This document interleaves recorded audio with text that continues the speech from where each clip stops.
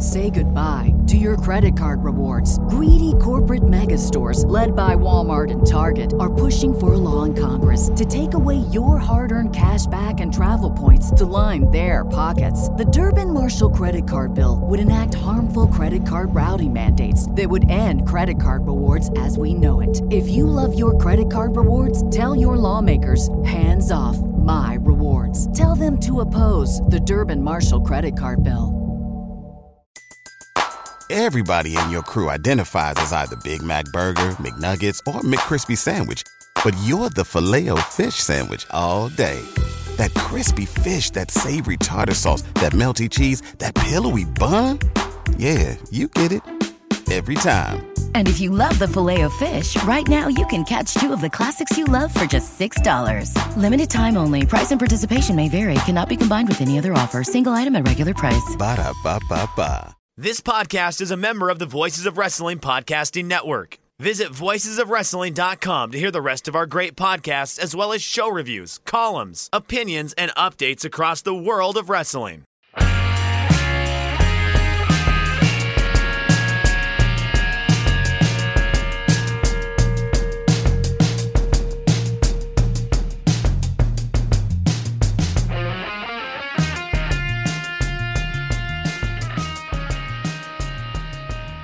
Kids, do you like professional wrestling? Well, we like professional wrestling too. This is Shake Them Ropes. I am Jeff Hawkins, joined as always by Chris Novembrino. And let me tell you something, kids. If you like a heavy news week, this is the week for you. It's going to be a lot of news and probably a lot of a dynamite on the lazy river from me. I don't know what Chris has up his sleeve, but I'm sure he'll throw me for a loop somewhere.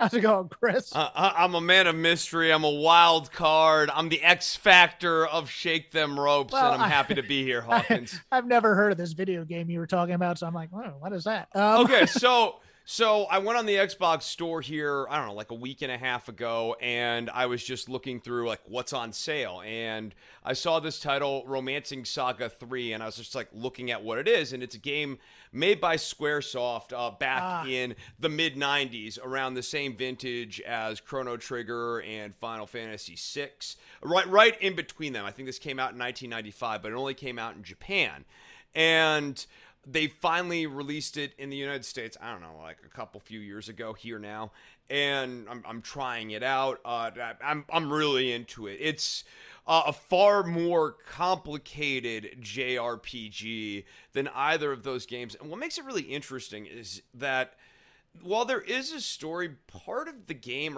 is more built around experiencing the world. There are 8 different main characters, and you can start the quest as any of the 8, and each one has a completely different path through the world and a different way of experiencing the world. And so you get to sort of have that Rashomon, like, different ways of looking at the same thing experience, and different interactions, and seeing how these different characters are from playing as them as the main or whatever.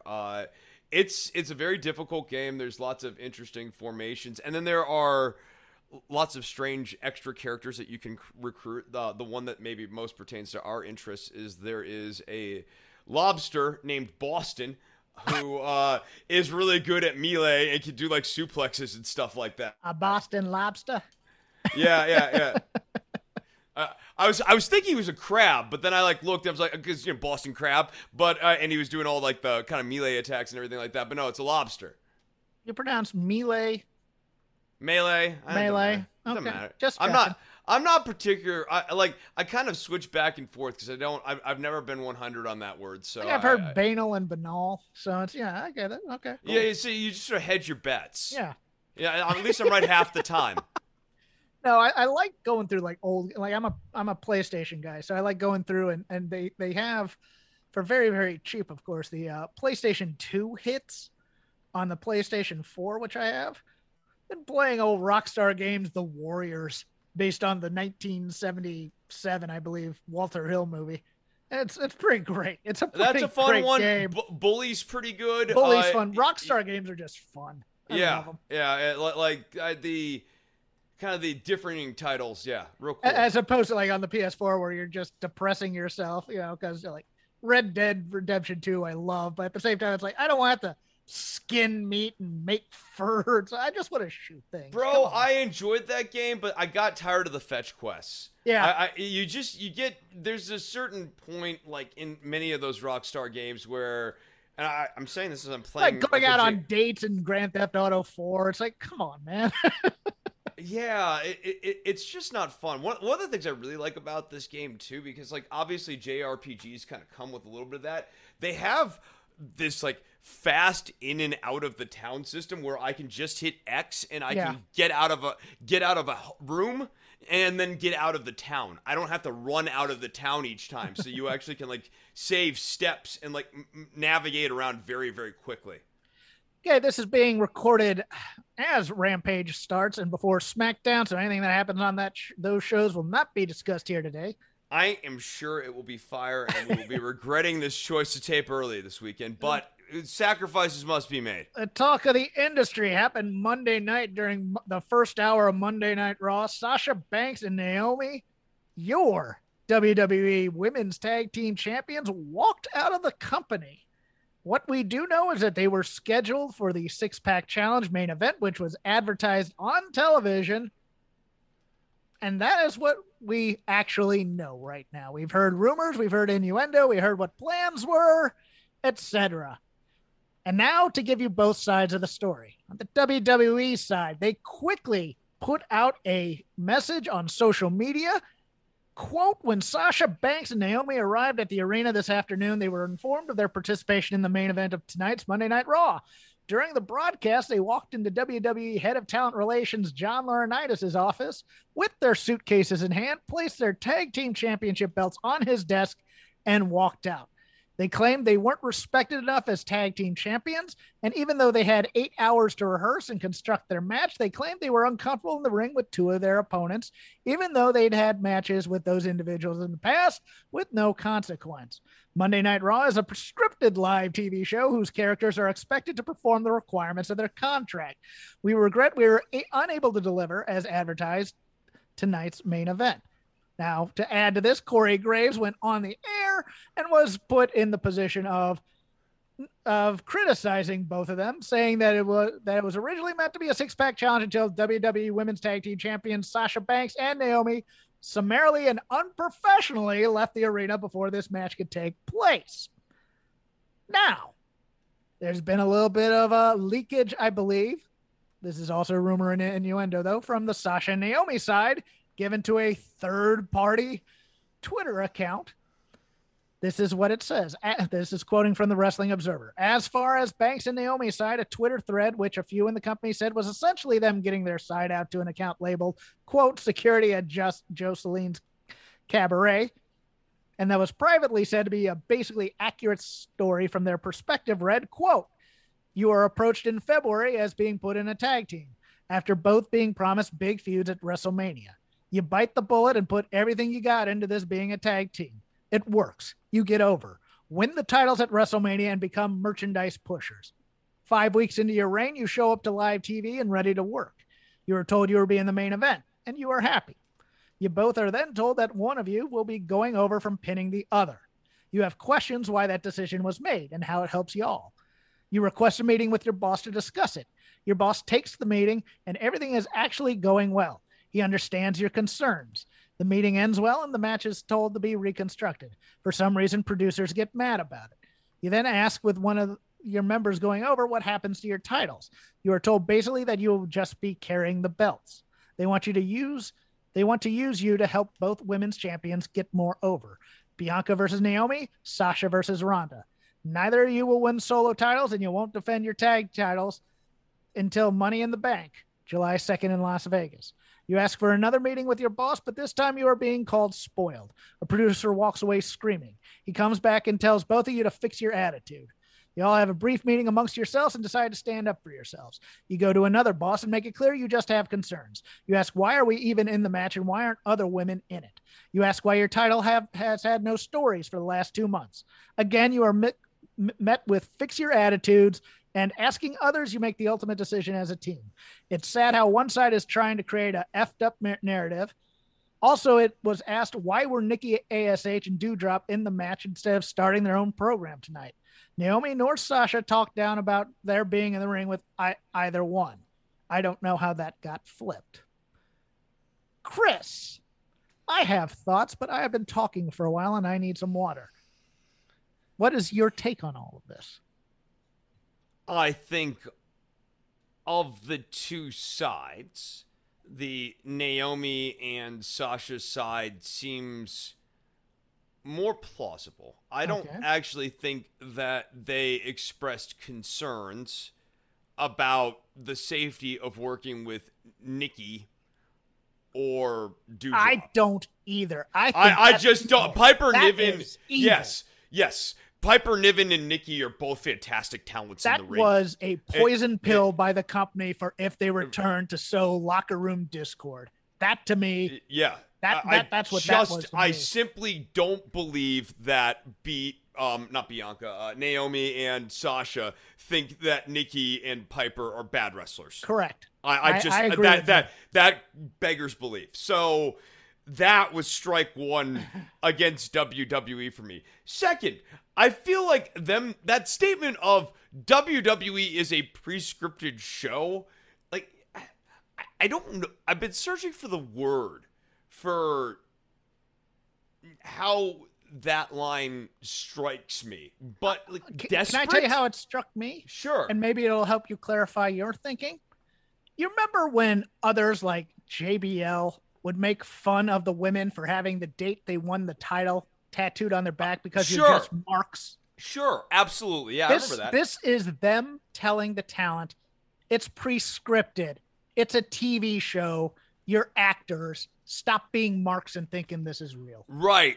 This actually reminds me, if we're going to go on the Wayback Machine with quotes, it reminds me of the CM Punk exit interview line where he goes, wins and losses obviously don't matter, but like also they do. It's to paraphrase him, which is to say that, like, yes, it's pre-scripted. Yes, we are characters on television. Yes. But also, when you are moving merchandise, when you actually have some value in your character, when your act is over, it matters whether or not you're winning or not. When Shawn Spears, just a random example at the top of my head, when Shawn Spears was still in WWE's system and he was Ty Dillinger as the Perfect 10, that guy could move merchandise as the Perfect 10. They didn't want to push him like that, and it's unfortunate because they left, and he's just a super minor example of money on the table that is left, and it affects the performers because they get a cut of all the merchandise sales by not winning, by not getting a more premier sort of presentation on the show. So wins and losses don't matter. Yeah, it's pre-scripted, but it matters what that scripting is, because what that scripting is drives revenue for the individual performers. You are, of course, correct on all this. I'm not exactly pushing back, but I think there's enough, how do I put this? Blame on both sides, or at least things that we're doing wrong here to go around. Now, WWE has every right to say this is the creative, you people need to do it. That said, with a disagreement happening and with others being released due to disagreements, such as Tony Storm over bad creative, to come out with that statement on social media and to do that on television, to me, is petty and unprofessional. That's sending CM Punk, speaking of which, a pink slip by FedEx on his wedding day when you don't have to. To call them unprofessional on the air and to put out a statement that they're unprofessional, that's just wrong. Yeah, incorporating into the television shows it was a totally different level. In a show where they are constantly rewriting the show during the show. Oh, we're sorry that the planned main event didn't go off as planned. Give me an effing break. And I guess that's the other reason why their complaints ring super hollow on this. It is not like this company has been committing themselves to 8-week booking patterns or something like that. They are writing this crap the day of sometimes. Yes. And it's him, so, not them. It's him. Him, yes. He is writing this crap the day of. And so... they act like what Bianca and Sasha wanted was so beyond the pale. Naomi and Sasha, let me correct you there. Yes, thank you. Like Naomi and Sasha was so beyond the pale here. Yes. No. I mean, no. I mean, yes, obviously every wrestler can't do it every week, but this is not a show that it is so sacrosanct, and these booking patterns are so locked in. And I guess to be a little less like jokey about it, it wouldn't matter if SummerSlam had already been booked out. And the main event this week involving Naomi and Sasha. The main event to go on to see who's going to face Bianca. Yes. The main event between those two. If that was involved in how SummerSlam was booked, and what Naomi and Sasha were asking Vince to do would actually fundamentally change his card for SummerSlam, they have a stronger argument then. But I can tell you, they don't really know what's on that SummerSlam card right now. So this changed nothing. It's hard to argue that what Naomi and Sasha wanted was hurting the bottom line of the company. Naomi pin either Nikki ASH or Doudrop and get to the same place, as opposed to pinning Sasha Banks. Now, that being said, let's go to the other side of the ledger here, Chris, shall we? Okay. I like Sasha Banks a lot. I love Sasha Banks, as a matter of fact. She's probably my favorite performer. I like this tag team of Sasha and Naomi. I think when you are actors in a performance and it is being written and the stories are being written and you are a star, they should treat you like a star, and Sasha Banks is a star. She's been getting downplayed ever since she came back from the Mandalorian stuff, to me. And the people that are saying, who are talking to the Observer, because the Observer people were going, I have no sympathy for them. I think those are the people that are a little higher on the pecking order than Sasha, to be honest with you. You can guess who that is and who would talk to Dave Meltzer. That said, Sasha cares a lot about her legacy and also building women's wrestling. She and Bayley begged for months, perhaps even more than a year, to have women's tag team titles. And wants those tag team titles to not just be props, but to be well-respected titles. That said, you're in the WWE. They could give a rip about tag team titles. Their modus operandi has always been to build main event single stars by beating the tag champs. It has been that way for over 20 years now. And their other modus operandi is to use tag teams as a vehicle for one of the two performers. Yes. And I think that might have been the other bone of contention for Naomi and Sasha, because neither one of them wanted to be fed to the other. Correct. That also said, WWE in some ways barely gives a rip about women's wrestling so far as it can be used as buzzwords in marketing. And, if it provides certain entertainment to the people at home. If there's star power like Ronda Rousey, sure, they'll get it. If Becky Lynch finds the rocket, great, we'll use that. But overall, it's a means to an end like everybody else for the most part. If you can make you money, it's going to make you money. Both Naomi and Sasha have re-signed, knowing this, to then say, okay, I don't want to play ball with what you're saying. I agree with it 100%. I do. But this is the life we chose, said Hyman Roth in The Godfather 2. There is something to that just read your lines and let's all just make money type of thing to this. I'm not fully on board with that. Don't get me wrong, Chris. I'm not standing. Well, that sounds really good until the prospect is making less money. Yes, that's yes. what I'm saying. And I think that's where I get with you. I'm not standing up for WWE here in any way. I'm saying that I'm thinking people need to stop deluding themselves about change from within in a product that doesn't want to change from within, and in a product that makes more and more money every year. And all Vince is going to do when you give these ideas, when you say that the product is bad, is going to point to the ledger sheet and say scoreboard. Yeah, so based on that, honestly, it makes me applaud their decision to do this even more so. Okay. I think the only thing Vince respects then, Jeff, is force. And I just, the scolding tone of, this is pre-scripted, don't you get that this is fake? Yes. It really reduces, it illustrates to me, if they really believe that they do not understand the other side of the argument. And even if they do understand the other side of the argument, taking this posture says that they do not respect or appreciate or understand where the performers are coming from. So you're right, change from within, like we'll start the revolution now. Individuals are just going to have to stand their ground. I think sometimes that's hard for individuals to realize, because we're all hoping that someone else is gonna, pick up the flag, so to speak. Yeah. No one wants to be their own hero of the story. They like to outsource it. But I think that it's actually great that Naomi and Sasha did this. Yeah, and they also like to outsource the villain too, because John Laurinaitis, being head of talent relations, very little to do with this. To be honest with you, this is all Vince. This is all Vince, yeah. It's all Vince. All Vince.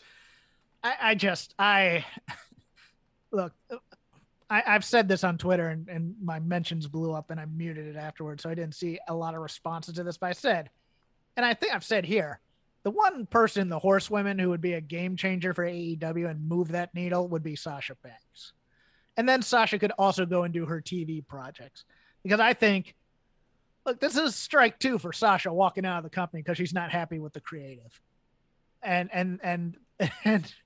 actually it might be strike 3 now that I think about it, but maybe I might be conflating strike 1, because there was the thing with the tag champs and losing them and then also leaving for that sabbatical. And then she was brought back to do the angle with Natty and then later Becky. Sasha's going to take care of Sasha. Don't need to worry about Sasha. Sasha's made. Naomi, I got a few concerns about. but Naomi's also covered by Jey Uso. So Roman in some and ways. Roman. If Roman right, decides right. to speak up, right. Roman will get his way. Right. Yeah. I really applaud this move, because both of them are in a good position to do it. It's not for everyone to do, and so I wouldn't want everyone to just do it willy-nilly, but I broadly speaking think that this is a good thing. Stephanie McMahon announced yesterday she's taking a leave of absence to spend more time with the family. Promises she, quote, will be back. There is no timetable on this. Of interest, and dug up by friend of the show David Bixenspan, she edited her LinkedIn account to take off all references to WWE as her employer. Now there's still WWE branding on there and in the pictures and the photos and stuff, but it has been removed from her CV on her LinkedIn. That's kind of fascinating. I'll give you another odd take, but I don't think this has anything to do with it, but it is interesting.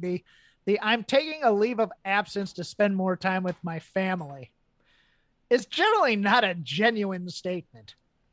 It's generally covering up for either a forced resignation of some kind or someone got caught doing something bad. Now, in her case, I do believe it probably has a lot to do with her husband and his health problems. And you know what, maybe there's been a little bit of a reshuffling of priorities there. Maybe, you know what, she's going to be stay at home while he goes in the office now when the kids are there. But it is interesting to talk about. And it's especially interesting to talk about given now that Shane has lost favor in the company and Triple H has lost favor in the company, and Nick Khan is gaining a lot of power behind the scenes, Chris. I think all of this further points to there is not going to be a return to WWE for Stephanie McMahon, or at least she's not planning on one, because I think this company is getting sold. I think that the demobilization of McMahon-named individuals speaks to a long-term future without McMahon control of the company, and I just increasingly think this ends with them selling. Okay, a lot of people think that might end up being the case too. Nick Khan, I think he could sell the company. I do think Bruce Pritchard and Kevin Dunn are big winners as they continue to survive in this company, and like they're Teflon. It's Bruce Pritchard's the one that really baffles you, right? Because he wasn't always in. So like, as we're in like kind of like the final days, it's crazy that he's like one of the last barnacles still attached to the hole here. If this company ends up being sold, I want a Game of Thrones type of show where it's just like they're the McMahons are the Lannisters and everybody's trying to just what would that make Bruce Pritchard? I don't know enough about that show. He's very little. I think Kevin Dunn might be Littlefinger, but Bruce Pritchard could be like the Maester or something like that. It could be in that he's in the inner sanctum, but he's also has his own agendas within the inner sanctum. So yeah, I can see that happening. Moving on, the Cardiff show is expensive, and it's far more expensive than people were expecting. WWE at its investor call touted that 85,000 people had signed up to buy tickets, including 59,000 on the first day after the show was announced. But after the first day, there were no sections sold out, and much of the top deck was not even put on sale. It would appear this is about pricing, as all day on May 18th, Wrestling Observer received complaints about the cost of attending, with people noting that for less money they could practically go to Los Angeles next year, see 2 days of Mania, because the ticket prices and ticket surcharges were so high. It was a very weird deal, as many said that the lowest price they could get was £225, $281.25 when they logged in and passed on it. Later in the day, when they were told there were cheaper tickets available, they were able to get tickets for £39.4, $49.25. It was noted at first they only put expensive seats on sale, so people freaked out. People noted huge differences in prices through later logins for the same sections. There were talks of front row with fees being more than $5,000, but the reality is for front row, people either will be willing to pay for it, or if they aren't, the price will drop. But there were a ton of complaints about the pricing. The pricing across the board will drop in time if the demand gets smaller, as the high prices are shown to the original people in line were because of the feeling they would pay them. And obviously, many did because of the rarity of a show being in the UK. I don't know, man. You know what? I am for people not paying a lot to go to live shows. I really am. But if you can soak them, Chris, they're going to. This is hilarious to me that's like they're going, oh, we're going to get a show. It's going to be a big show, and we really want to see it, and not expecting them to at least try and get as much money out of the rare. It's the typical little supply, lots of demand type of thing. And yeah, it's a crappy thing to do. It is an absolutely. I'm trying to watch my language here. It is shady as hell to go in there and jack up prices for your rare stadium show in the UK. But if people will pay for it, why wouldn't you? Okay, I'll counterpoint on this. Go for it. I think the mistake that WWE has made here is when you come in and you ask for this large of a price. Yeah, I'm with you. You can ask whatever price you want. Oh, I'm not for this. I'm just saying. No. I'm saying in like raw market economics. Of course, you can always ask for whatever price you want. Like if this is an econ class, right? Now, pulling it out of the econ class and back into the real world. So you see your consumer, your British consumer looks at this and goes £225 to see WWE. And then also this whole little scammy thing involving moving ticket prices. And all of these things discourage them from wanting to see WWE. And it makes it even less likely that they would see WWE again going forward. And this is not good when, like, WWE UK, as Malcolm Bivens put it, is basically where one could go to hide in the witness protection program. It's a pretty damning indictment of where WWE's British brand is, circa versus where it was 10 years ago, where they're going, hey, Bailey, and all that stuff. And I mean, these people were the hottest crowd in the world for World Wrestling Entertainment. Let me pause you right there, though. They soaked them for a decade, Hawkins, and I think they've been really stupid. Oh, they've been killing these guys.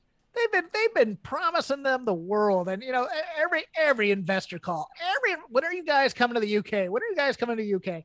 And every time they do a tour of the UK, they give them the most half-assed show, half-assed booking. Like, the crowd's there to be in it, and it would launch a good 6 to 8 weeks of television based off of that one strong show. And like it's almost like they go to the UK and they give them the finger for liking the product. They put the car and the telephone, the red telephone booth and the double-decker bus out on the stage and go, take this, suckers. And then they give them a second-rate NXT that kills their entire indie circuit. I just, if you're with the UK, why do you keep, it's the Naomi Sasha thing. You know what they are. Why do you keep falling for this crap? It's just it's like, I get it. Everybody, oh man, we're fans. Oh, we're finally going to get a big show. We're finally going to get a Mania. Dude, this thing is going to suck. I think. I can't tell you that for sure. But they're gonna soak all y'all again, and you're gonna leave disappointed as to why you didn't get as big. It's probably gonna be a story show. It's probably gonna be to set up for the next pay-per-view in America, and you guys are gonna feel like suckers. And I'm just like, why? Why do you do this to yourselves, knowing that they just abuse you? It's an abusive relationship for the UK fans, and I feel for them because so many of them fly over for Mania, and I've met a ton of them, and they're friggin' great fans who love this terrible, terrible company. Yeah, it baffles. That's all I can say, Hawkins. And the other point that and Meltzer made this point on Wrestling Radio or Observer Radio, and I thought it was a really good one, is that WWE as a company is upset by the number what's the name for people who buy tickets and resell them.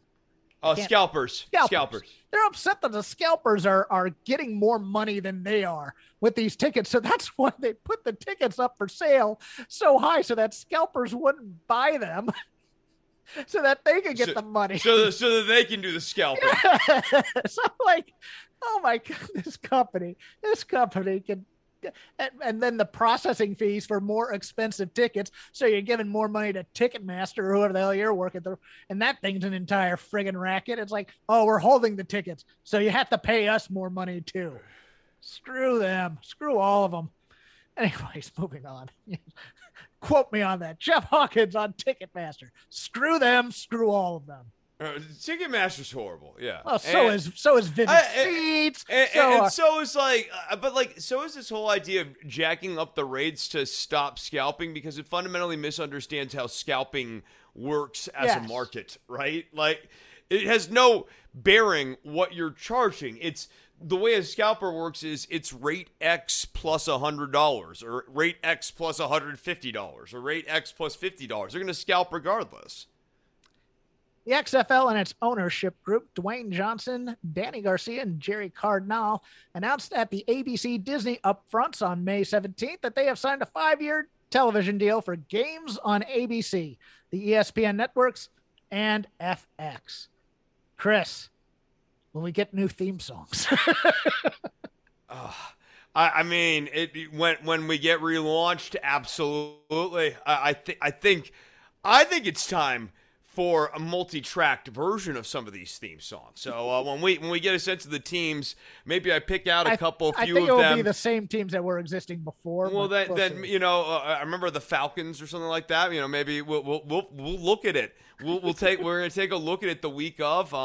Who knows what I've got up my sleeves? Probably like a quick 4-track recording. Lots of interesting, at least observations from upfronts.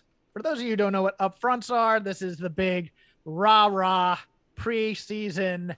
This is our slate of shows for next season that all networks do to get you hyped, to show you which faded movie stars are now doing television shows, or what creator has now created something that'll get canceled after 3 weeks on their network. These types of things. For WWE's sake, NBC Universal has shifted Raw from being categorized as an entertainment program to the sports division in order to attempt to increase its ad sales and perception. Now, here's where things get very, very interesting for those of you who are wrestling fans of a certain other promotion. AEW presence was minimal. There was a banner at Warner Media Properties basically listing a hit show from every night of the week that listed the NBA on Monday, Chopped on Tuesday, AEW Dynamite on Wednesday with a photo of Red Velvet, Anderson Cooper 360 on Thursday, Gold Rush on Friday, Love It or Leave It on Saturday, and 90 Day Fiance on Sunday. But as far as any pushing of their ratings, demos, or anything else, it wasn't there, although they really didn't do that for anyone. No AEW talent was there. There was a highlight of properties, and there was a quick AEW clip, but that was it. Wednesday this is Dave explaining away the thing, but it's probably not going to work, so take this with a grain of salt. Wednesday is a bad day since all the talent was in Houston, but representatives from many of the key shows were there, and they could have sent someone if the network wanted it. As noted, this went through many phases. The original was going to be a heavy push, then it was very little presence, then it was to be stronger, and as it turned out, it was positioned well at first, but wasn't pushed hard at all. WWE earlier in the week was a bigger deal with the Fox upfronts, where they had a specific WWE SmackDown presentation that pointed out SmackDown is number one in the 18 to 34 demo on Friday nights, and Roman Reigns was there on site. It is among the 4 major networks, but the NBA on cable beats it in that demo all the time. Dave just trying to stick that knife in. WWE also got ad deals with movie studios pushing releases. Now, the Wall Street Journal had an article on David Zaslav, the CEO of Warner Brothers Discovery, portraying his role in cost-cutting, noting he grilled executives on greenlighting a Clint Eastwood film, Cry Macho, which they didn't expect to turn a profit. He asked why they did, and it was told that Eastwood, who had made the studio tons of money over the year and had never delivered a movie late or over budget, but he didn't care about history and said, "We don't owe anybody any favors." They are cutting back on spending, which no matter how people portray AEW ratings is not a good sign for AEW and a balance of power in wrestling. Zaslav pulled the plug on CNN Plus when it opened very weak. It was also only out a month, and it also canceled the DC comic superhero movie The Wonder Twins, planned because he felt the $75 million budget movie made no sense for a movie primarily slated for a streaming service. Hold up. Hold that damn phone. We had a Wonder Twins movie and we're not getting it now? Oh, Chris, do you know the wonder of the Wonder Twins? Yeah. No. You know what happened here, right? I believe Zan is the form of no. Step on the punchline a little more here, Hawkins. Please. No, it's fine. It's fine. I can wait. I can wait forever if I have to. The Wonder Twins were deactivated, Hawkins. That's what I was trying to get to. Thank you. Jeez Louise. Do you do comedy? Have you ever done? Are you familiar with the genre?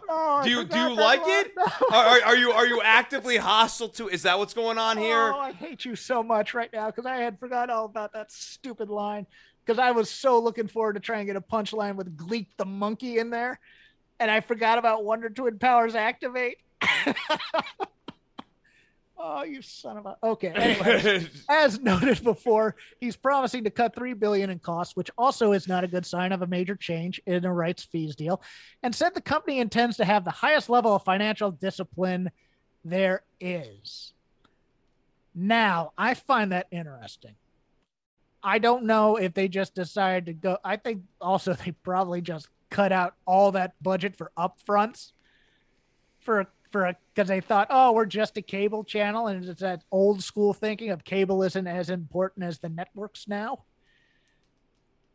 But Chris, you got to admit, for a channel that hypes up its big money acquisitions in the NBA and even the NHL to some respect, number one, putting Red Velvet as your Well, you got to lead with the best foot forward, Hawkins. Look, I love Red Velvet. Don't get me wrong. Very So attractive, stunning looking young okay, woman. like that part. No, look. If she was good in the ring, if she was like a top guy in the ring, makes all the sense in the world. Yes. But I think we all know that she is not. Yes, this is like the NBA on TNT, going for like Tyreek Evans or something like that. Like 35-year-old Tyreek. I don't even know if he's still in the league at this point. Yeah.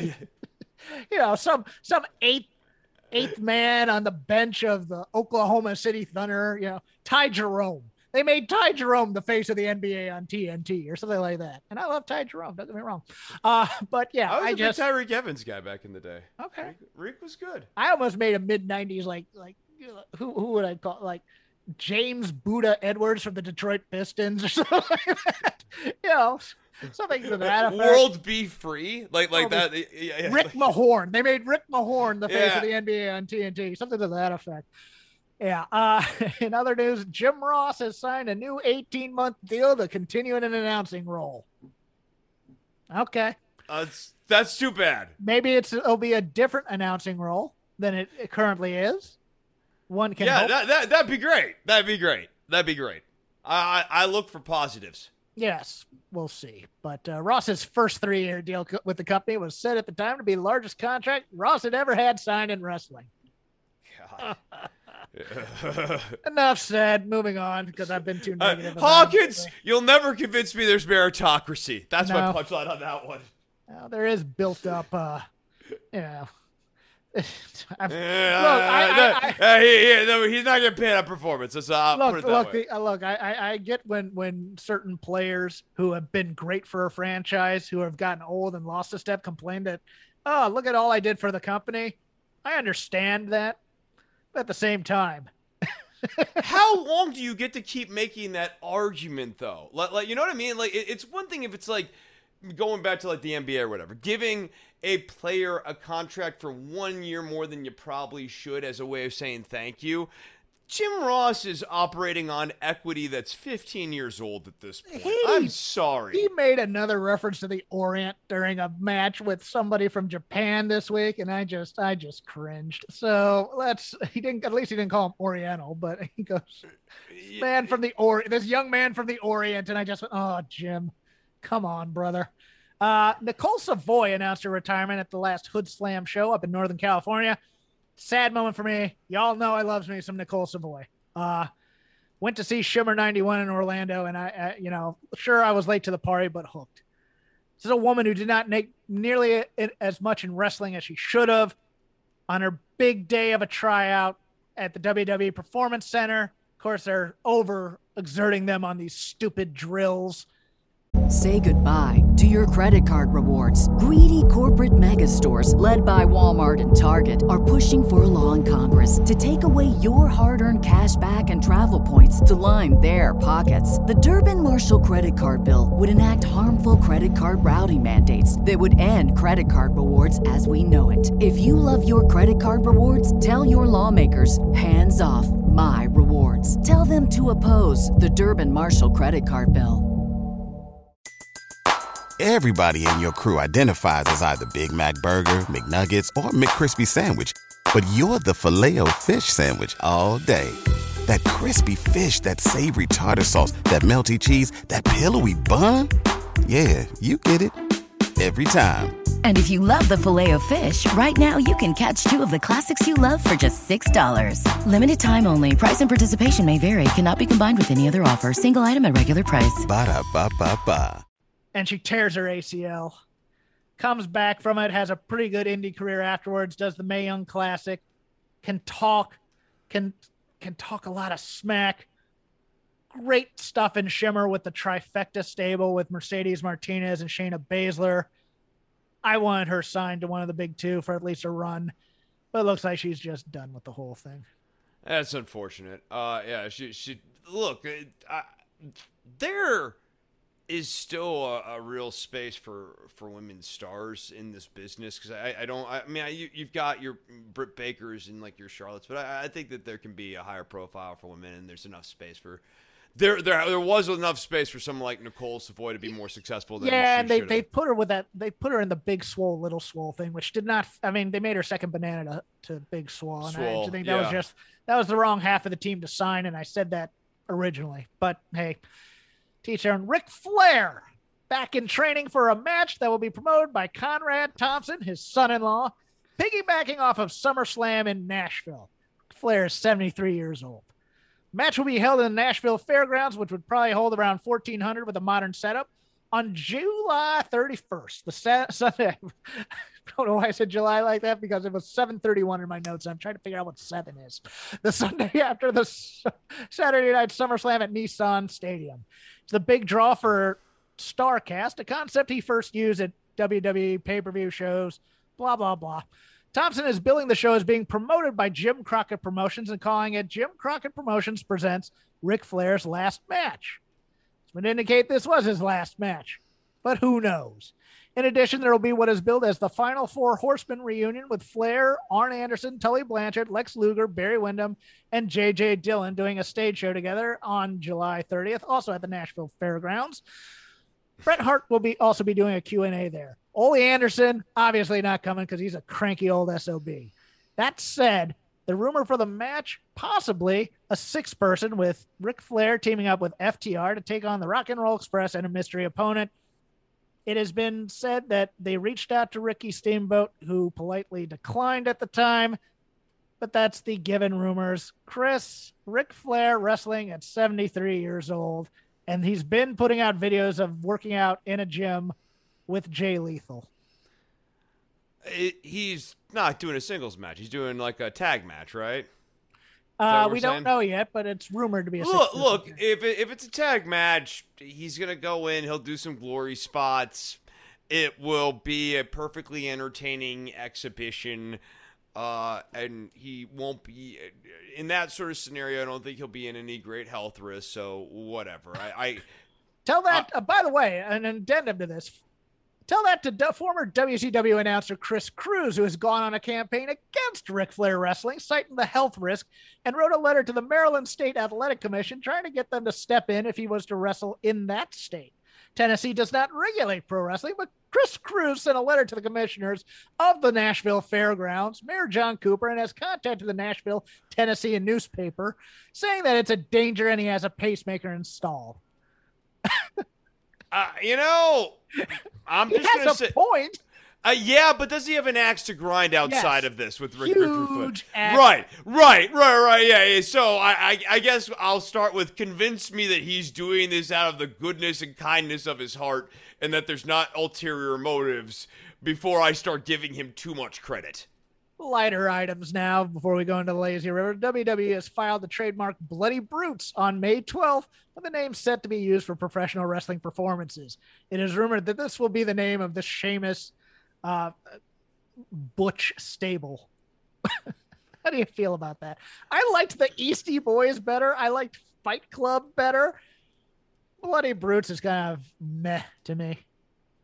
Yeah, I would have went with Butch Squadron, but like this is pretty good.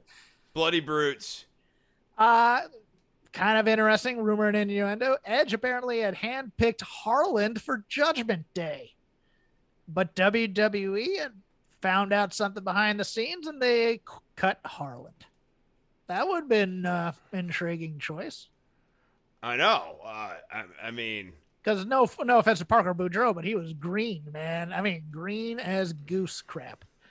If he had been brought up to the main roster, I think he would have died within a year, to be honest. Yeah, I'm with you. No matter how good his look. No. I think that there's always this deception, especially among people who are a little bit newer to wrestling, that when guys are getting presented like monsters like this, big heel monsters like this, the implication is that they're very good at wrestling, and oftentimes it's exactly the opposite. They're not very good at wrestling, so they're being given dominant matches to protect them from us seeing that they've got some weak spots.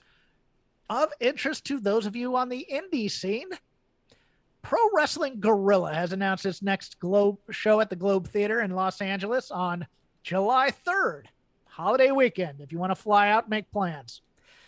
Lineup is of interest to Chris because one of the matches, Aramis versus Shane Haste, aka Slapjack. Yeah, there we go. I was like, Mike, who? Slapjack. Yeah, that's right. Chris doesn't even know who these people are. I've already forgotten his name. No.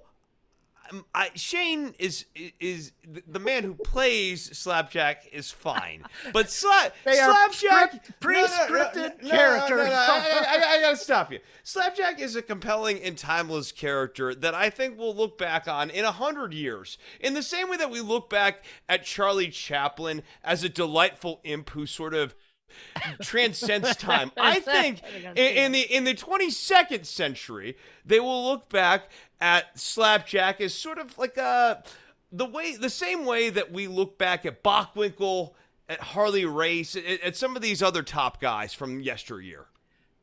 Of also interest to me. I love you, Hawkins. Thank you. He plays Slapjack on a pre-scripted television show that Mike Bailey, Speedball, taking on Buddy Matthews. That sounds amazing to me. But also, for the first time since 2011, PWG has booked a women's match. Yuka Sakazaki versus Masha Slamovich. Last time there was a women's match there, it was Candice LeRae versus Portia Perez. I am thinking about possibly trying to get tickets because I adore Yuka Sakazaki. I think that's going to... I don't know if Masha Slamovich will be able to hang with Yuka, but Yuka and PWG, I'm here for that. Yeah. I'm what are your feelings on the Yuka Sakazaki character, by the way? Do you know who Yuka Sakazaki is? I don't, but I would just say okay. She's the one who She's the one who faced Riho in the first round of the Owen, the one who does the little genie. Yes, okay. I do know who she is. Yeah, great character, not nearly as timeless as Slapjack, but yes. Now that you say that, I like Yuka. I think, people like a genie character. Do they love it like a Slapjack? No, probably not. Not as beloved as Slapjack. No. Oh, and one last thing. Taking to Twitter to defend the former... What was his name? The other half of MSK. His name's Zach Wentz, but I can't remember his dumb name. MJF wrote, "I lived with this man. He's not an anti-Semite. Stop virtual stating and let the man do his job." Of course, the tweet was deleted very, very soon after. But look, I don't know. That's a little difficult to get into. Wentz also came out with a very long apology about doing that when he was 19. Are we gonna have people? I don't know. No, I mean, look. I shared my thoughts at the time. Yeah. They're just something I would never, ever recommend to anyone to take a photo of when you shave a Hitler mustache on shave day for, and you have yourself a little Hitler mustache for half an hour or whatever on shave day just to see what it looks like. I would never recommend taking pictures of it. I would never say to post those on the internet. It doesn't appear that that's what happened either. No, they're old photos, and it's one of those things where and old photos that it might have that were like private photos, basically being shared between a couple. The whole thing made me feel people grow up. People grow up. It's different than sexual assault. Obviously, but I think I get where MJF was going with this too. Yes. But he just didn't.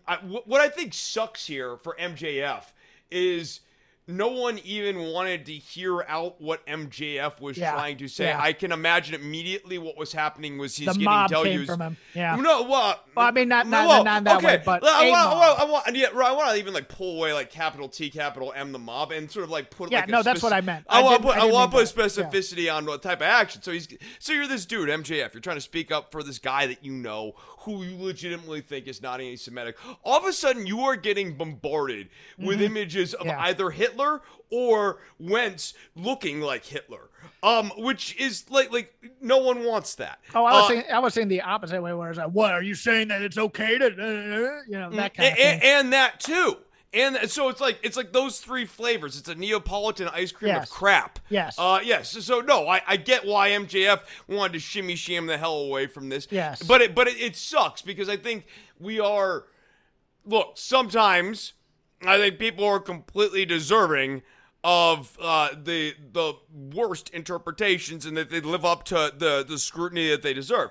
I think there is also an increasing impulse among many to assume the worst intentions from the start, in part because so often now it gets borne out, Jeffrey Epstein. That will conclude the news section. Now on to the lazy river of professional wrestling criticism. Anything we watched over the week, anything that comes to mind, perhaps even an aside or two. It's fair game here between Chris and myself. I'm going to start with a short one, and then I'm going to let Chris dive into whatever the hell he wants to, because I have been talking way too much, as usual.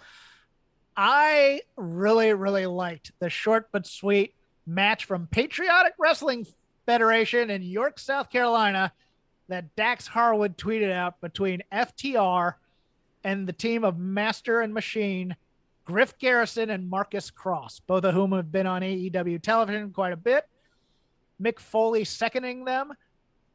I don't know, Chris. I kind of miss the mud days of high school wrestling gyms and would adore if Tony Khan came out with a, hey, AEW Wrestling be a great fundraiser for your civic organization or sports team. Commercials with all the B guys available, but good for them. I like this Griff Garrison, Marcus Cross team a lot more than Griff Garrison and Brian Pillman, to be honest with you. That's because Brian Pillman comes out there every time and lights the turd on fire when he gets the microphone. I actually saw another match with them against the Briscoes, and it was very, very good as well. I like them in the ring, but Pillman Jr. is just not any good on the mic. Look, FTR just continues to be... They're great. They're just amazing. They're just a fantastic tag team. I'm going to, I think, zag where everyone else is zigging on Samoa Joe and Johnny Elites, John Morrison, Johnny Mundo, whatever you want to call him. I think John Morrison's still pretty damn good. He's a pretty friggin' impressive physical specimen for a guy in his early 40s. He could still move at a very high rate. He is not Jeff Hardy. I don't need to see Matt and Jeff. They are not turning in good work. I don't feel that way about John Morrison. I still feel like John Morrison can go. Let me get my biases out quickly. John Morrison, in my extended circle of friends, mostly due to improv, but also he did a movie for a friend of mine. So if I name drop her, oh yeah, okay, cool. But it's he's treated me and my friends very, very well. Very nice guy. Like him a lot. I really do. I think he was a good choice for the Joker because he is a guy who could give you a decent match, but also who you could beat. And I think people have been putting too much into these Joker things as having to be the greatest thing and having to make a huge impact, when in general, the Joker has always been somewhat of a disappointment. See Leo Rush in the Battle Royal. And you don't want to push the Joker as the guy who wins the whole tournament. Correct. That's bad. That's, a Dynamite booking, not like AEW Dynamite. I mean, there's a stick of dynamite. It's not. No, you want the known quantities there. The Joker is an obstacle along the way for someone who is relevant in the story to overcome. Yes. But they should not be the focus. And so no, I liked Morrison as that pick for that reason as well. So in general, I liked the pick and I agreed with the pick and I thought it was a solid pick. Would there have been a couple other people I would have rather wanted? Yes, I would have much rather wanted, like I said, Too Cold Scorpio or someone who had worked with Owen, because I don't think there's enough Owen Hart in this Owen Hart tournament. I think it's a tournament more than it is a tribute to Owen Hart, but there's enough with the Bret Hart stuff. That's fine. That's good. I thought they were both a little off with each other. I didn't think there was chemistry. No. So I'm not going to overpraise the match. I thought the match was decent. There's something about, and It's weird when I'm making my comment that Morrison can still go. I'm almost making that argument in spite of this match. In spite of the match, because I saw enough there to see that like he can still do it. They just weren't clicking, and I wouldn't lay that at his doorstep or Joe's doorstep. No, it comes with familiarity, and I don't think they have wrestled each other in a very, very long time, if at all. And I think it's one of those things where once you get used to each other, it was a bit of a styles clash, admittedly. Let me see if this rings true for you, because I don't know how much of my wheelhouse you've watched in terms of wrestling. Samoa Joe is really in these latter stages coming off like an old school Wahoo McDaniel type, just a big brawling bruiser who chops the crap out of guys. I see. Yes, as he gets a little less mobile, and he's just like, I'm gonna be stiff as hell. We're gonna have a stiff fight in the middle of the ring for a minute, and I'm here for that. I'm pretty cool with that. Like, I actually don't need him to do all the dives out of the ring all that often. Like I don't. I, as a connoisseur of Joe wrestling, can see the drop-off, but it doesn't necessarily result in that much of a less satisfying match for me.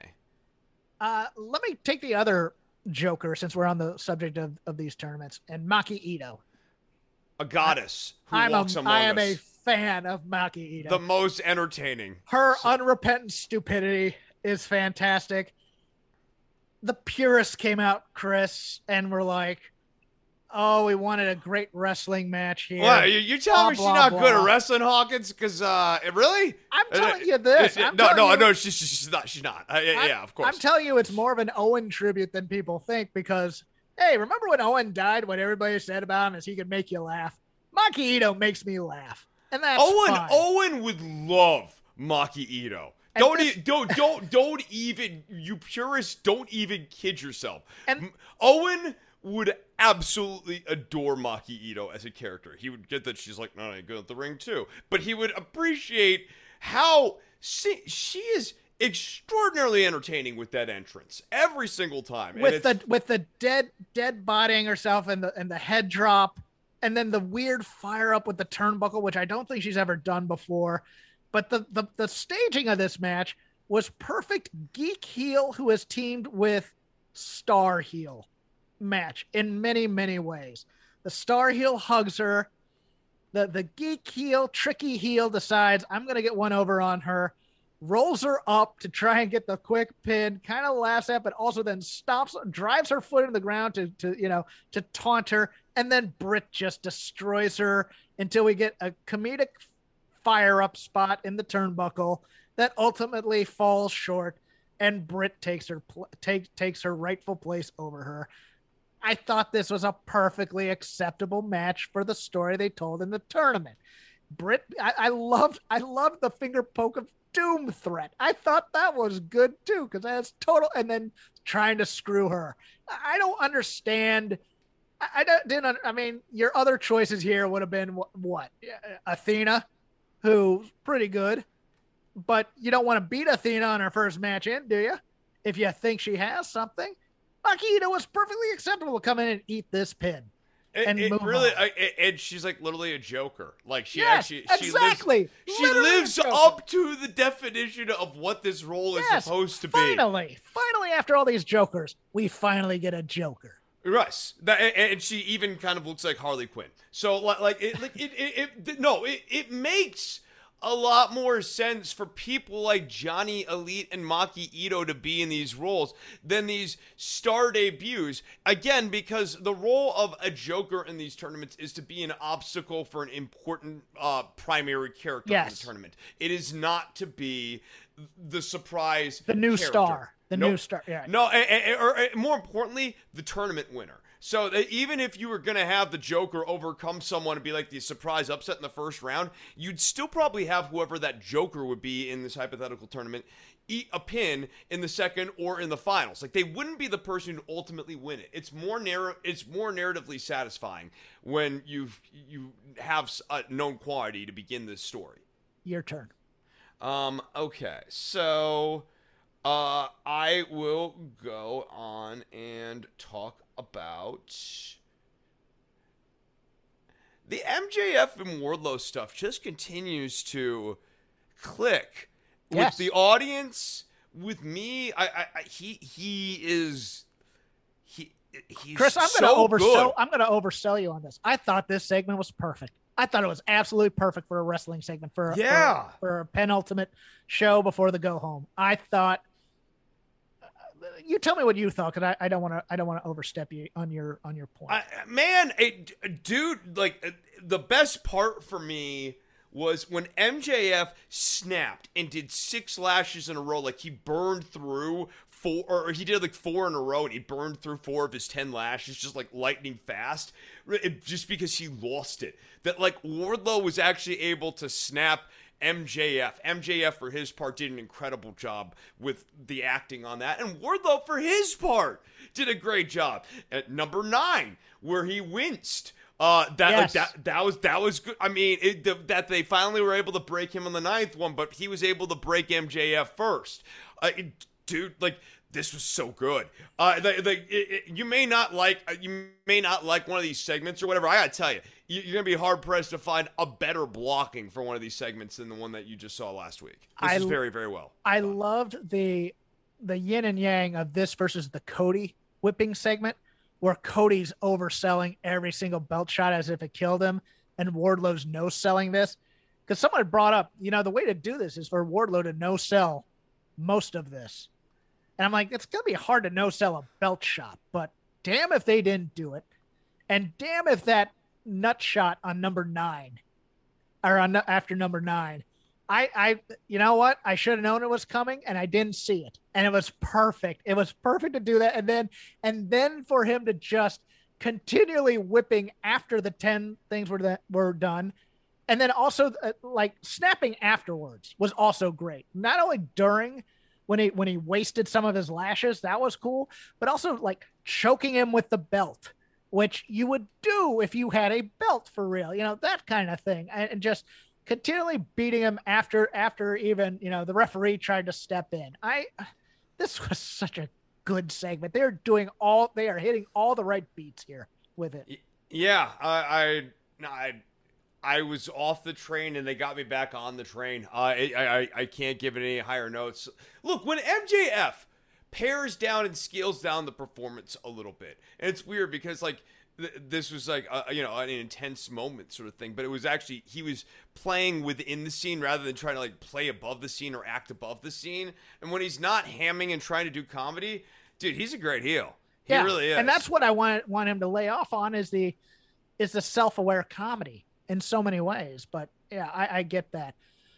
So it's interesting. This is perfect. I'm gonna go for my 2 other picks, even though we're alternating. I'm gonna go with something that was not good to me, and something that was a mixed bag to me. But you can argue either way. So the Serena Deeb promo, great content, dreadful execution. Absolutely. And not just her, the situation she was put in here. This promo would have been great as a backstage vignette after Tony finishes another interview with somebody. And you could do the recut, and you could get the correct emotions in there, and you could get the correct enunciations in and do it. This is not an arena promo. This is a backstage promo or a studio wrestling promo, or just a give her the microphone and let her talk into the camera promo. She cannot control an audience of 11,000 people. She has to do this kind of promo one-on-one where she has the chip on her shoulder and she's angry at Tony, and then it goes in the camera and starts talking about how WWE misused her. A manager possibly could have cut this off while she was standing there fuming. Perhaps Taz, perhaps Tully Blanchard. Two guys who can do angry promos really, really well in front of that kind of audience and can maintain an audience's attention because they were doing the what chants in the middle of this promo. I like Serena Deeb a lot. This was a failure on so many levels to me. And the content was so good. This could have been a legendary promo for Serena Deeb if they had just taken the care and time to do it correctly, in my opinion. And I had another point. I can't. Oh, I know what it was. I'll give this to you as well, Chris, just as a thought. Talking about all the sexism in WWE and all the harassment and the creepy old men thing, knowing in the back of your mind that Serena Deeb is dating a problematic individual. Is there any... Who's she dating? Marty Scurll. Oh, ooh. Any thoughts relating to that you can add in there, or if you want to avoid it, I understand, but your thoughts on the Serena Deeb promo. So, there was indeed good, potentially home run stuff in there involving cutting her hair, the breast implants, like all the sacrifices she's made for the business. I think that this needed to be written much more tightly. It needed to really be about Dustin and Deeb, and it needed to occur backstage. And okay. An important moment in that whole, like Tony was a waste of time. Like she was like calling out everyone, and it pulled the focus. It's impossible to focus on any one person because you're having to focus on everyone concurrently. So I would have had her just lock in on Dustin. Dustin as like a male proxy for Thunder Rosa. It works because they both like half paint their face too. Like there are certain things about Dustin as the stand-in that are actually quite good.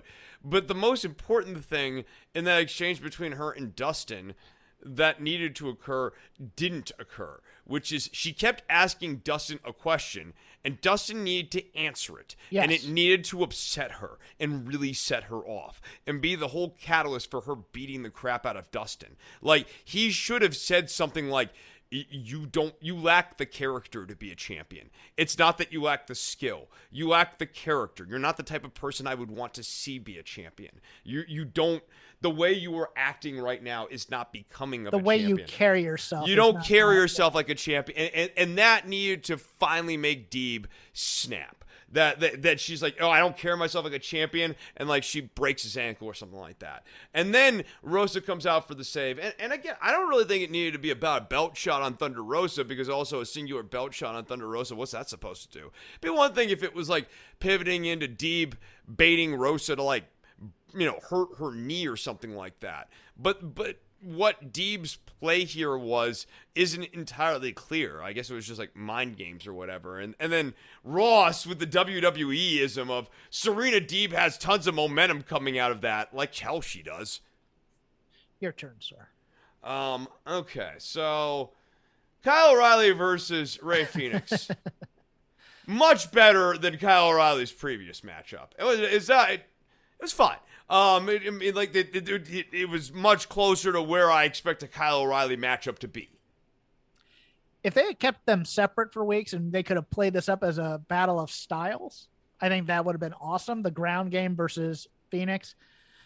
I think it definitely cut into the Jeff Hardy main event though, because what a shame that is. Yeah, trust me, I get that notion. But on the other hand, it looked like Kyle was fully in control of calling this match until Phoenix kind of said, hey, I want to do some of my stuff here, and let's do this, and this.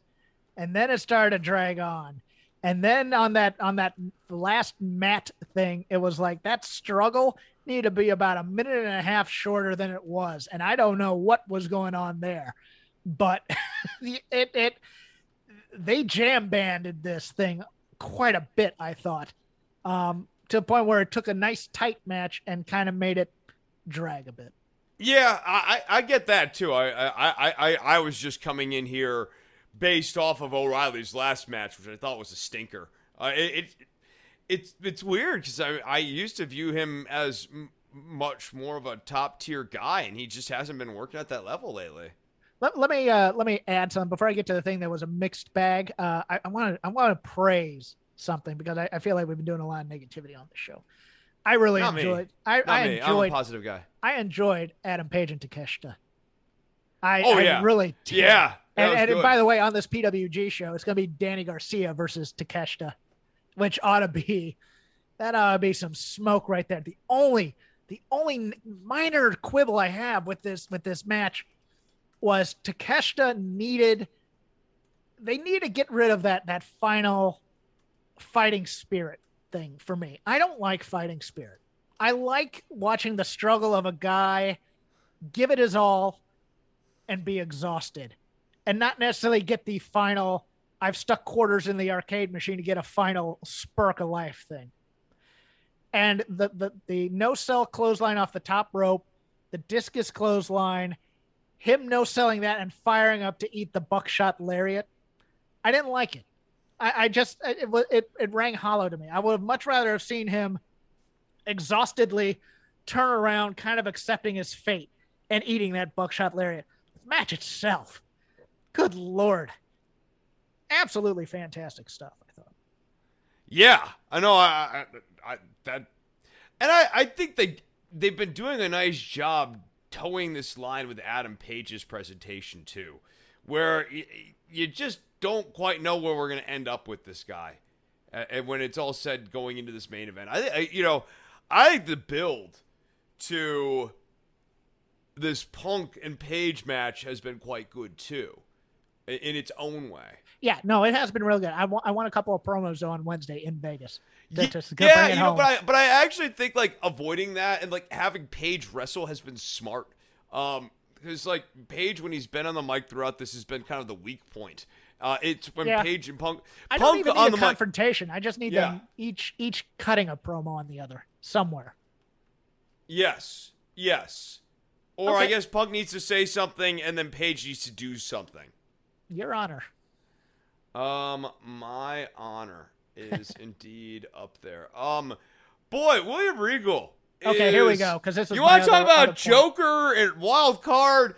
The biggest wild card in AEW right now is William Regal's mouth, which is liable to say all sorts of things, not necessarily problematic things, just stuff that makes you go, huh?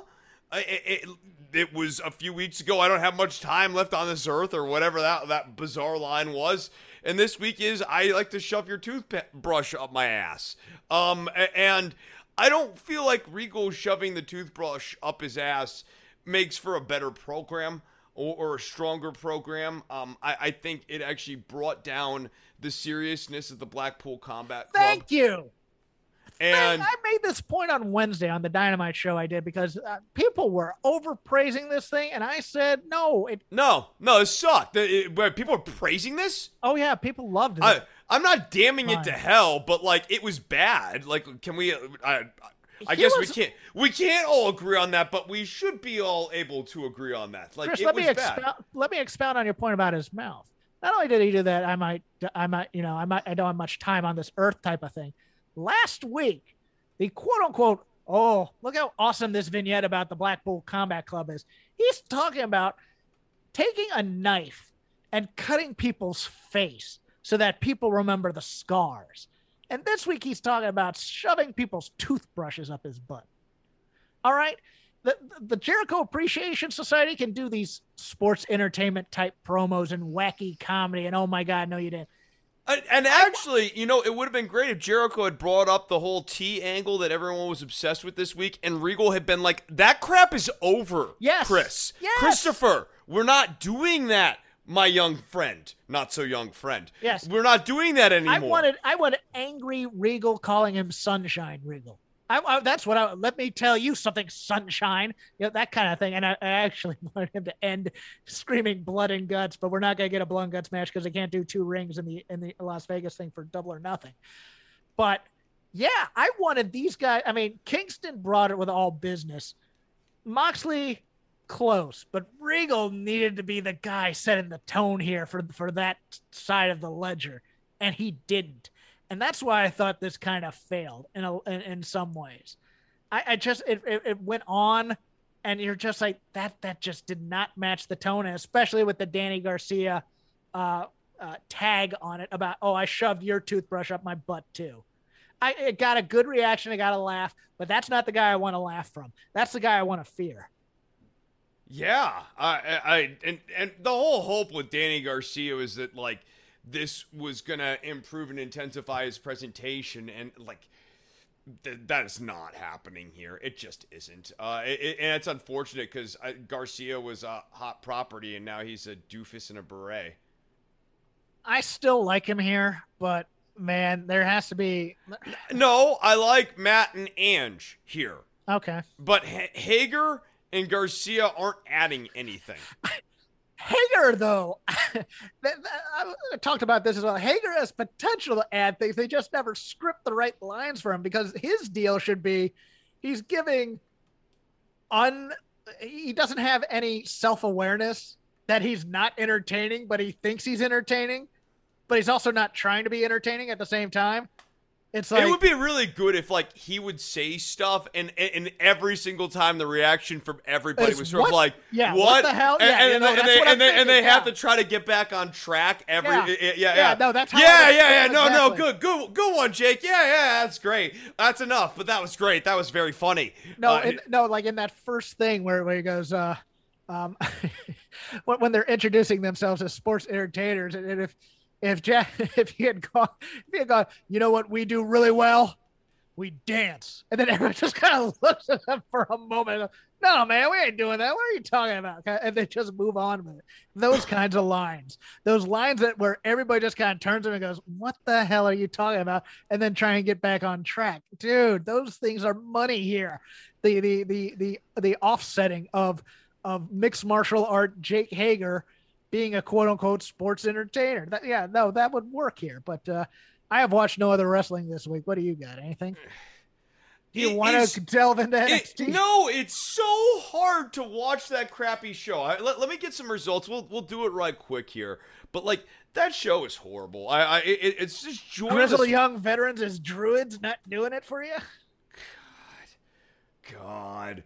NXT results. And you know, I put it on when I'm going to bed. Like that's no.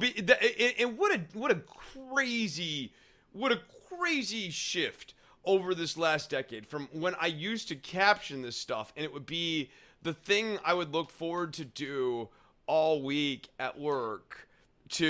Now this is a show that like bores me to tears, and if it was still on my work radar, it would be like better than doing like the worst things that I used to have to caption. Let's bring up the one cool thing I saw out of it, and then let's call it a day here. And even though it was cool, I have fears.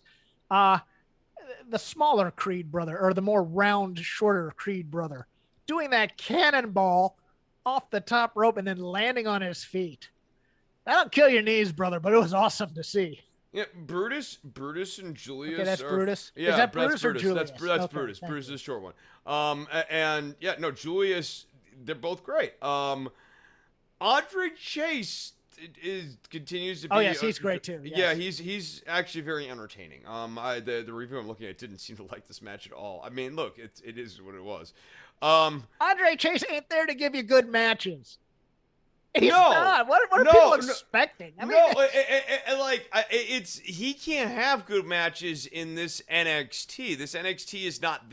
It's not even about Andre Chase. This isn't a star rating fed anymore. This NXT is not there to give you good matches. Now it's still grading on that curve. Kiana James stinks. That entrance, her gait and everything was just lacking. She's pretty girl in business casual. That's her gimmick. No, but her promo also sucks. Yes, she's not. I want to say this nicely. She does not speak in a way that tracks with Super Brain. I agree. It's like I wanted to watch Impact, but I didn't have time. But that's looking like it's going to be added, I think, probably next week on Thursday, because the Briscoes are just awesome, and I love them. And they have good wrestlers there. It's just, it always feels like it always still feels like TNA to me, and I can't get past that sometimes. I can't get past the bad taste in my mouth of what TNA brings to the table. But I know you always be worried that it's like a turnkey TNA, that at any moment it might turn back into TNA. Sell me on it, kids. Sell me on watching it more and more Impact, because I do like a lot of the people there. It's just one of those things where I'm a little nervous. I watch enough wrestling during it. But let's end it there. I am Jeff Hawkins. You can follow me on Twitter at CrapGame13. He is Chris Novembrino. You can follow him at DWATG. We are part of the Voices of Wrestling podcasting network. Shows for every type of niche fandom you can see, and also the flagship, which pretty much covers it all. Every week, dropping around Wednesday or Thursday, sometimes even early on a Tuesday. Joe and Rich, 3 hours of wrestling talk. My God, I can't even imagine, but they do it, and they do it very entertainingly. I am on a show over on another Patreon network, patreon.com/fightgamemedia. $5 a month. You can hear my hot takes on Dynamite, called The Dynamite Show. Very creative. Myself and Paul Ace Fontaine. You hear a lot of those points this week, to be honest with you, but hey, they got a lot of great shows. They have an Impact show over there. They have a lot of other shows over there. Chris does shows on politics because he likes to get out of his comfort zone. And I didn't mean it that way. I just meant out of wrestling. But it's called Don't Worry About the Government. He's going to plug it for you now. Yeah, Don't Worry About the Government. It was a show I used to do pretty regularly here over the last decade. Did you just drop an episode? Yeah, I did. Okay. Like I'm still doing one a month. Do you not want to plug this anymore? Because no, it's no. I still want to plug. Jeez Louise, Hawkins, trying to get me to cancel my politics show. I want to cancel you. Yes. It's patreon.com/DWATG. Don't worry about the government. I need to edit the show, but if you want to watch the video version, you can go. $1 a show is all I ask, which translates to a whopping $1 a month. So if you've enjoyed this and you want to hear another podcast, $1 a show over at patreon.com/DWATG is all I ask. I would appreciate it. Slapjack for effort, people. I'm trying to get that sweet, sweet Novembrino Lucre over to shake them ropes.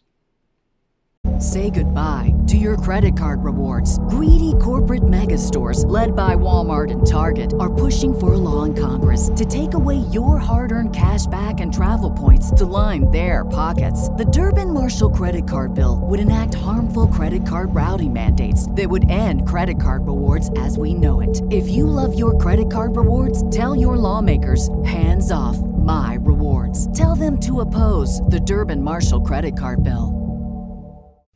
Mike Rowe here with a few thoughts on my favorite sweatshirt, a classic zip-up hoodie that used to be navy blue but has since faded to what the fashionistas call a distressed indigo.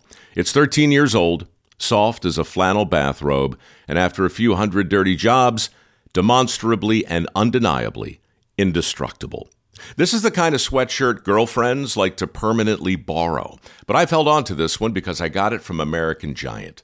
American Giant makes all their stuff right here in the USA so they can control every link in their own supply chain. That matters because when you buy American Giant, you not only get great quality, you create jobs for people in factory towns all over the country. No pressure, but if you give a damn about the business of making things in America, you got to support the companies who are doing it right.